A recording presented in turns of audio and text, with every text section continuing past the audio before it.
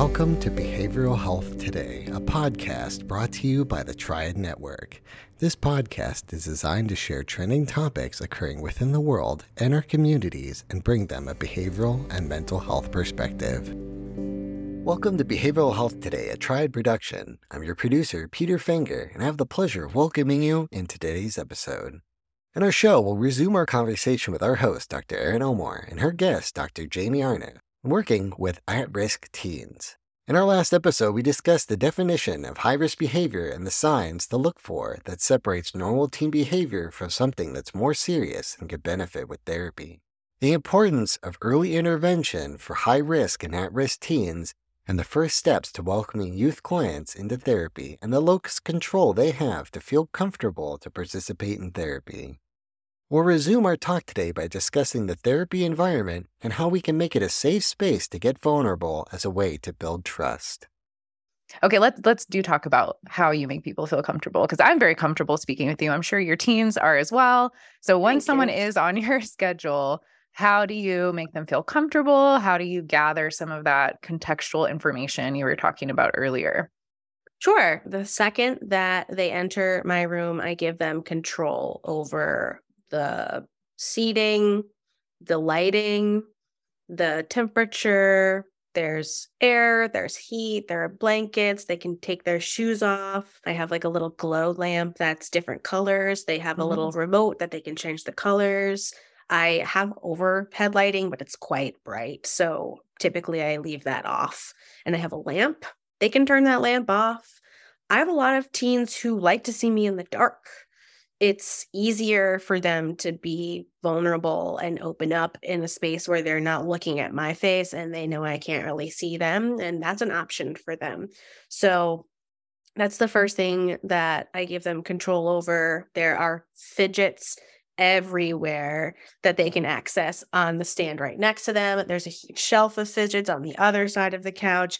I will usually reach for one and kind of explain what they have access to so they don't have to feel weird or uncomfortable about being the only one to grab one. I'll just kind of model it and grab like a pillow that you can squish or play with and do that while we're talking. Again, just to give them permission to do that on their own without having to figure out how to ask for it or wondering what it is.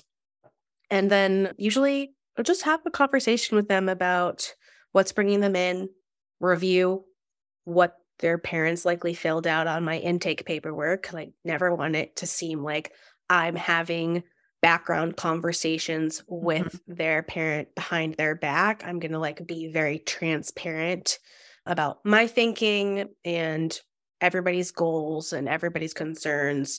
And so that's going to be something I introduce in the first session when I talk about confidentiality, especially as an individual who works with high-risk clients, so that teens know that if they do make a specific disclosure, I'm going to have to tell whoever's out in the waiting room what's going on before they leave. And then I'm also going to kind of kick the parents out. Like, this is the teens' time. I'm going to answer all their questions, give them an opportunity to ask me questions, and then say, okay, if the teen's comfortable, I'd love to spend some one-on-one time with them today just to get to know them so that they can make a decision at the end of this appointment about whether or not they want to come back. And then we really I usually talk about their day. Gives me good insight into their sleeping, their eating, what it's like in school, who they talk to, if there are any issues, what barriers come up, without having to be very clinical about it. I'm not asking them like specific diagnostic questions. I'm just wanting to get to know them a little bit. And it gives me some insight without feeling like an interrogation. And I give them just as much of an opportunity to ask me questions. Yes. Because it's a two-way street. And that's going to build trust, especially with a teenager. If they feel like they are the only ones that have to answer questions and they don't have the right to ask me questions, that's going to be a no-go. Exactly. I agree. No-go. Yeah, I was always pretty transparent with like, I may not answer all of your questions because I do have to stay, somewhat objective here. We're not friends, but I will. You can always ask me, and I can always say no, thanks, or sure, I'll answer. And I used to love that. Yeah, I think my favorite session was always the one. Maybe I guess it depends on the teen. Maybe 2 or 3, 4 times in where they figured out what lighting they like and where they like to Mm. sit and which blanket they like. And they've decided they're going to trust you. And so all of a sudden one day they just come in and plop down on the couch, take off their shoes, and they're like, okay, this happened. It's my favorite because you're like, all right, well, here we are. We did it. We built trust. Let's go. Yes. And obviously they are testing people as they should. That's what the whole time frame is about developmentally, is testing and trusting and learning who to trust. And it's just a beautiful thing if you do earn a teen's trust. So I like all the ways you explain you go about making them know it's safe in a way they can understand. Yes, I love that. As they should. I will use that because I enjoy working with teens because they do test you and they do keep you on your toes. And that is an enjoyable experience when you have that banter and can match, the pace and tone of an adolescent in session. But it is as it should. They should be testing you. It's within, figuring out their boundaries and trying to develop that autonomy and explore things safely and curiously that they get to do that. And I let them know in the first appointment and remind them in every other session that I might ask them a question that they don't know the answer to. And that's a perfectly valid response. Maybe that's the first time anyone's ever asked them that, or they've thought about that, or tried to figure out how to communicate those thoughts or experiences to someone else. And so if I ask a question and I see them kind of looking around and starting to shift a little bit and fidget, I'll just say, oh, don't forget, like, if you don't know, you can say, I don't know. I'm not going to, That's a perfectly acceptable response. You might ask me questions and I might not know the answer. So I might say that sometimes. So like fair is fair. Or also like, I know, but I don't want to share yet. That's something else that I always told them was fine, Yes, and that's okay too. Yeah. So you mentioned earlier about holding a boundary with making sure the teen gets plenty of time with you, especially in the first session, to decide if they feel comfortable. And they probably love seeing another parent like tell their parents what to do. And although I know it might be hard for parents in some ways, it's hard for parents to trust someone with their kid, rightfully so. But Absolutely. I do find that most parents are just happy that their child has another person to love on them and support them. So how and when would you get parents more involved with a teen's treatment or teen's therapy? Obviously, if they make a disclosure, they're going to be invited into the session. Before we leave for the day, I give the teen control over how that's done. I can either invite the parent in and share myself. I can invite them in and the teen can share and I'll just kind of quietly support, or the teen can bring them in and I'll just like wait outside and there's a shared work area right outside of my office, which is just next to the waiting room, which is a little bit more like soundproof to ensure everybody feels like they have privacy. Letting them know even during that initial phone call with a parent that might be interested in setting up a first appointment that I like to have a parent only check in, a month or so in. Once they start to really build rapport, I will let them know that's something that I'm going to prepare for with the teenager. So we're going to agree on ways that I'm going to talk about or summarize what's been going on in session, certain topics that are off limits, certain language that they'd prefer that I use, certain things that they wish I would touch on with the parent. And I also let families know that if it's been a particularly hard week and they don't want to process something together without support, that they can absolutely just walk in to the waiting room. And then when I say, oh, hey, are you ready? And the whole family stands up and is like, yep, they can all come into my space. That's totally fine. I'm flexible with that. We do not need to always plan family sessions. Sometimes those are the toughest, but sometimes they're the most rewarding when it's kind of spontaneous and random because obviously they're really in need. And so they know that it's something that we can at least discuss at the start of every session if they feel like it's really necessary to at least have a little bit of one-on-one time with the parent during that time or a family session and scheduling additional parent only or family sessions as needed so that we don't completely like bulldoze over the teen's time. Yes. Yeah. It sounds like I ran my practice almost exactly the same way that you run yours. Yeah. I like how you're mostly letting the family sessions be led by the teenager's needs. Absolutely. That was something that I found was really important. But then, of course, the parents know what's going on. And if there's something going on at home that's relevant, we would sometimes have impromptu family sessions. But yeah, it's really interesting treating teens, especially teens who are high risk, because Mm-hmm. more support is needed from the environment, or we know that relationships are really helpful in supporting high risk behaviors or situations. I found myself doing a lot of like parent sessions or parent and child sessions or dyads or, just whatever's needed to help support that teen on an individual basis. And it sounds like you have so much flexibility and willingness to do that, which I love. And I'm surprised that a lot of therapists actually aren't as comfortable with that. And so I think that that's important. Maybe it's part of being a teen therapist. We just have to be flexible. Yeah, that's or true. have to be more flexible maybe. But I think that's really, really helpful for the families because you never know what's going on in the life of a teen, Yes. And I do kind of preface my expertise with families in those first meetings, and then as things might come up to let them know I am not a family therapist. Yes. I'm an adolescent therapist. So if we're feeling like the trajectory would be more beneficial to be managed weekly with a family therapist, or in addition to me working with the adolescent individually having a separate family therapist, that wouldn't be something I could kind of take over entirely myself. It would be something that I would refer out to someone who specializes in family therapy. Good distinction. Yes. Or like referring maybe the parents out for parent training sessions or marital therapy if needed, or, yes, that makes a lot of sense. So you anchor your main focus with that teenager. Yes, because I think it is a entirely different beast of work. It is. And I'm sure there are many therapists who specialize in other things who are very grateful that you chose to do the teen focus.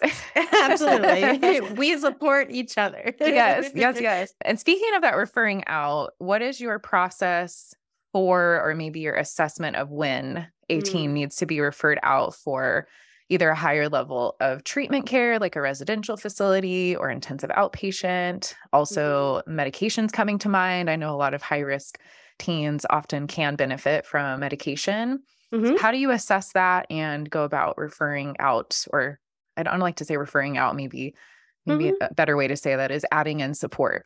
Yeah, or I'll say like a higher level of care. Exactly. So I don't automatically start with medication management. It might naturally come up in conversation during the intake if they have a history of medication use, or I'm unclear. And then I'll kind of gauge, has there been medication in the past? How do you feel about medication? Because I'm pretty open about it. I just, again, think it's worth having a conversation about it. I'm not trying to push any particular agenda with any client, and every adolescent and their family has their own feelings and fears about whether or not medication might be beneficial.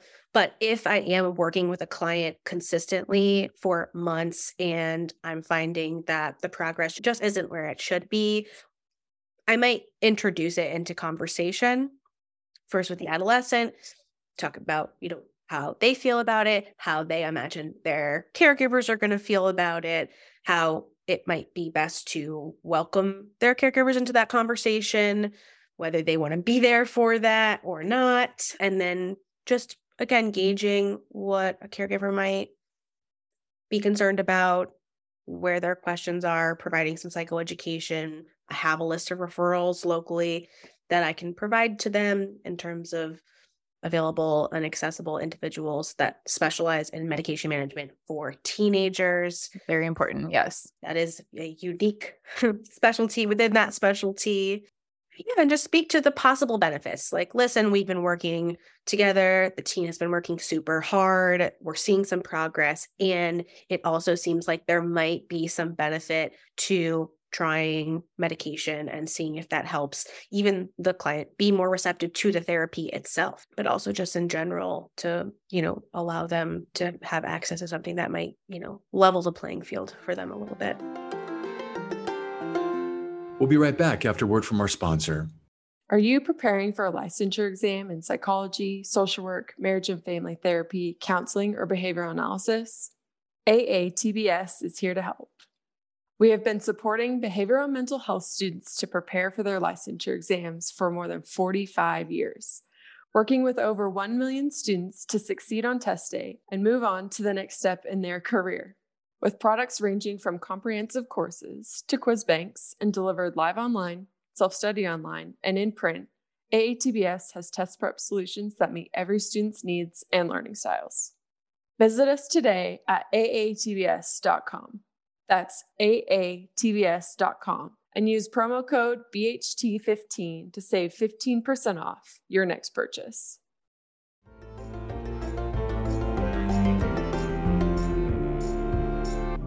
Yeah. Yeah. I heard the analogy one time and I always used it too of like, well, I agree that I don't want to start with medication all the time because the brain is still developing. So if it can be managed other ways, that's usually preferable. But if not, they're going to end up at the same place at the end of treatment. It's just how hard do we want them to have to work to get there? Do we want to get them extra support or a little bit of a leg up? So it's that analogy of if you fall into a big hole, you can climb out eventually, but like what if someone also gave you a ladder to climb out? So yes, it's I like that idea of it being used in conjunction with therapy. And in fact, the research shows that that's the most effective. We never really just want someone to be on medication with no therapy either and no other ways of trying to help support, get them out of that hole. Absolutely. And in terms of higher level of care, as someone who works with high risk clients, if they're actively having thoughts of wanting to hurt themselves and our sessions and the coping skills that we discuss are not enough to kind of keep that active ideation at bay, especially if there's plan in place, intend to act on that plan, then I'm going to suggest hospitalization. There are different resources within our area that allow for them to experience that for one day, like 24 hours, to see if they can be stabilized rather than just sending them directly into an inpatient unit. A lot of times it's not even me that's making that call. Schools will determine that they can no longer maintain stability or regulation in a typical school for the duration of a typical school day. So they might benefit from the added therapeutic exposure while they're also learning. So going to a date treatment program or an intensive outpatient program. But we do have a couple of inpatient hospital units within an hour. They're not close. They have to travel, which is going to be really tough, especially when a client and their family is in crisis. And so doing our best to kind of intervene, which speaks to your earlier question about early intervention and attempt to regulate them with outpatient services. Right.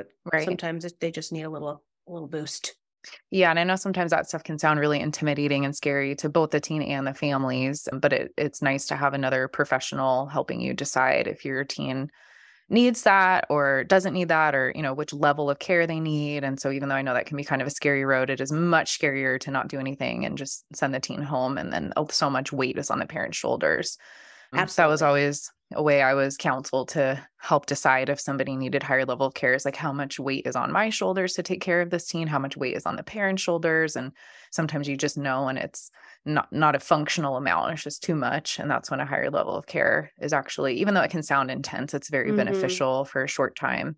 Of course. And I would reframe that a lot to parents, saying something like, you're already working so hard and doing such a great job supporting this client, and the client is working so hard to kind of stabilize these thoughts and urges. You guys, there are other supports that can help you through this. You shouldn't have to be staying awake all night and stressing about making sure everyone's safe. If it's at that point, then there's a significant benefit to just going for an assessment, at the hospital. Right. Because there are people who are trained and able to stay up all night and make sure your teen's okay. You don't have to be doing that. Yeah, I agree. So speaking of parents, is there anything that you would say to any parents that might be listening, either general advice for having a high-risk teen or just general encouragement? What would you want to say to these unknown parents who are listening? Yes, I encourage you parents to talk to your children, to just talk to them, express an interest in what they're paying attention to, what they're watching, what they're listening to, something that they're doing. Just engage in that activity or that topic with them, and they're gonna feel that attention, and that's gonna build closeness and safety and security. Talk about feelings. A lot of times, if it's not talked about, the teenager doesn't feel like they have permission to discuss it. They might be afraid that it's off limits. They may be Mhm. afraid that they're going to get in trouble. They might have had the experience where they've started to open up about feelings to an adult and that adult got overwhelmed. And that's valid. These things can be overwhelming, but their response was to kind of like send them to someone else to talk to about it. Like, oh, go talk to this person or this person. And then they get the impression that it's just not something that should be discussed. And so they kind of turn it inward and hold it in.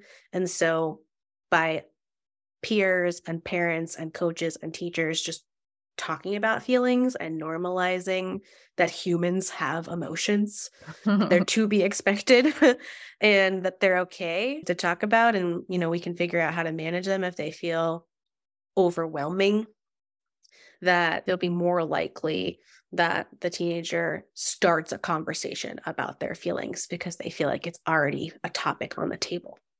Absolutely. I love that sentiment. Yeah. When kids are really little, it's obvious that they express themselves through play. And so a way to connect is just let them lead in the play, just hang out with them and let them play. And it's the same thing with teenagers, except it's their hobbies or their interests or just doing something together. I think that those intense, like face-to-face conversations are really uncomfortable and difficult for some teenagers. But like you're saying, just playing basketball with them or taking a walk or just doing some activity together can open up dialogue. And I totally agree with you as well that I think sometimes parents think, or even coaches or teachers think, oh, if something's wrong, the teen will talk to me. We have a good relationship. Like they'll bring it up, right? But everything's new to them. They may not have the language for how to do that. Like you said, there's sort of unwritten rules in families and expectations that they're starting to pick up on as teenagers. And so I think giving parents permission to, even though it may seem awkward, just start a foundation of a conversation. Like, hey, when I was in high school, I sometimes felt X, Y, and Z. Yes. And the teen may look at you weird and be like, okay, whatever. But you might be surprised 2 weeks later, if you go on a walk, they might say, hey, remember when you said blah, blah, blah? Like, I'm feeling that way now. So sometimes you don't have to have a productive conversation about it, but just the parent laying the foundation, like you're saying, and giving them permission to talk about it if they need to, then the teen will maybe initiate or respond. So I think that's really, really solid advice. Yes. If you're expecting the teen to put themselves out there, you have to be willing to put yourself out there. Yes, yes. And you don't necessarily have to overshare, but even No. just saying, hey, if you ever want to talk about this with me or heard on the news that this happened to someone your age, or, like you don't have to share your own experiences if you don't feel comfortable with that, but just letting them know, hey, if you ever want to talk about this, I'm here. Even if they seem awkward about it, it goes miles in helping them know they can talk with you if they need to. Absolutely. Yeah. Okay, so where could we learn more about you and your work? Where can we learn more about BFF therapy? Give us all the details on your work and your program. Yes. So you can go to our website, bfftherapy.com. That has all about us, our services, how to consult with us, how to get us involved in media, and then our Instagram at BFF Therapy, where we're posting all the time. We're doing reels and stories and posts and pictures of some of our tips and tricks, things that we might have come up with or felt were really impactful in a session, and had permission to, post a progressive muscle relaxation or a coping kit that I made with someone. If I make a recommendation in session and I want to make sure that the clients have access to the link, I'll post it on the stories for that day. So they don't have to go online and look it up themselves. They can just click the link and go right to it. I understand. Ease goes a long way. Exactly. That's great.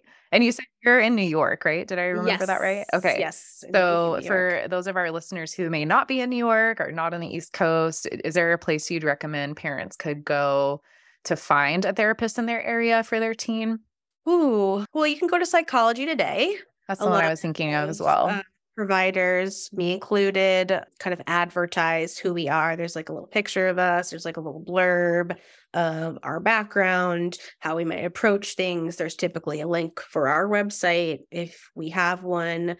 And it's just a way to kind of scroll through mass amounts of providers in your area, broken down into specialty. I believe Psychology Today now has the option for the clinicians themselves to identify whether or not they're even accepting new clients. They do, yeah. And you can filter by insurance and other items. Yeah, that's a website I was thinking of as well. So you don't even have to go through. Sometimes if I'm getting an inquiry from a parent who wants to know if I'm working within their insurance because they have to go through insurance as an out-of-network provider, I'll suggest that they call the back of their insurance card, and that whoever picks up the phone will have a list of local providers that are in network that they can reach out to, but they don't necessarily filter out who is availability and who doesn't. But Psychology Today is going to do that for you, so you don't have to like finally find a person that you think would be a good fit, only to realize when you call them that they just don't have space for any clients at this time.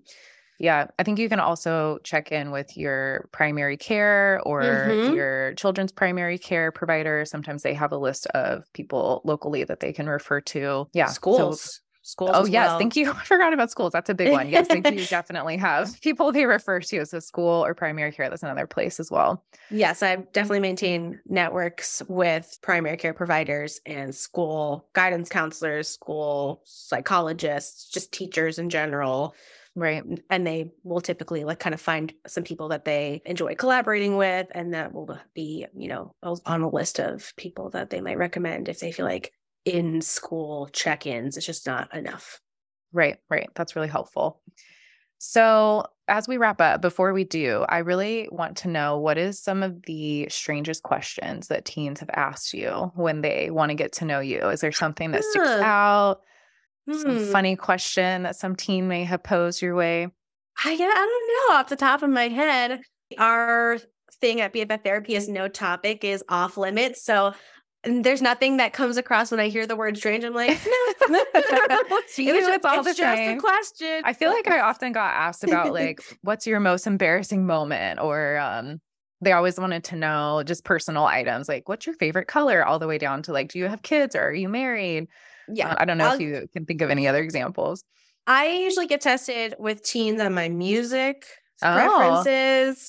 That's like a big test for them, because if I'm not cool and like with it, they're going to know right away. I like country music, so that's already a notch in the wrong direction for me. That's not cool. Clients. I'm sorry. That's not cool over here. I'm learning. I like Broadway musicals. And so I do work with a lot of theater kids. So that's actually served me very well. But then other clients are like, yeah, no, it's just like not my vibe. So we need to like curate a playlist. And that will honestly just build into more conversation of, well, who do you listen to? And do you have a playlist that you lean into when you're like feeling really down or wanting to like kind of lean into more positive experiences? And then we'll curate a playlist together. And that's just another thing that, you know, we can connect on.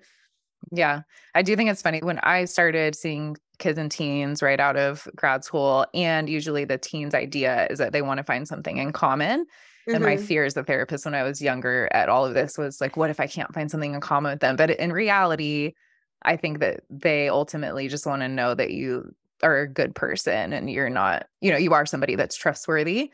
And so it's interesting. Some of my most close clients, we had absolutely nothing in common. And so I think teens was looking for something that's the same, but it really doesn't matter. You just want to be a genuine person. That's all that they want someone to connect with them on. Exactly. I do. Okay. I have been thinking, I have the strangest question that I've been asked. Okay. I'm ready. Let's hear it. What's your take on raw fish? Oh, that is very specific. Super specific. And I got super nervous because I love sushi so much. And I was like, I feel like that's the wrong answer. Based on the tone and the way, the language, I feel like raw fish is not a hard good. no. Yeah. And so, but I told them I was going to be transparent. I told them that I'm never going to be a clinician who is like pausing and using filler words and looking up and around while I'm thinking about what I want to say or what I want to ask them. I'm just going to go through that process out loud. So they just have access to my thinking completely and aren't wondering or worrying like, oh my God, did I say something wrong? What is she going to ask me? Like, how is this going to go? And so I just said, I love sushi. And she was not supportive of it. She only liked cooked fish, but we got through it. You got through it. Yeah. See, that's the thing. They think so much weighs on this. Like, oh, what if my therapist doesn't like this? And it's really okay, even though to them it seems like a big deal. Yeah, that's really funny. I think it's so funny because with adults, that type of question would seem so clinical, like so strange. Yeah. But with teenagers, it's just another day, just another Tuesday. And that's what Yes. makes it so fun. I loved Yeah. working with teens, and Mhm. clearly you have a great temperament for it too. Yeah. So yeah, thank you just so much for sharing your process and how you go about treating high risk teens, and just your expertise and thoughts on that was really helpful. Thank you so much. I really appreciate our listeners being here with us today too. And I want to remind everyone that this episode, its resources, and all of our other shows can be found on our webpage at triadhq.com/BHT. Visit triadhq.com/BHT today and explore our archive. And finally, we want to thank you for joining in on our conversation, and we look forward to having you back with us next time on Behavioral Health Today.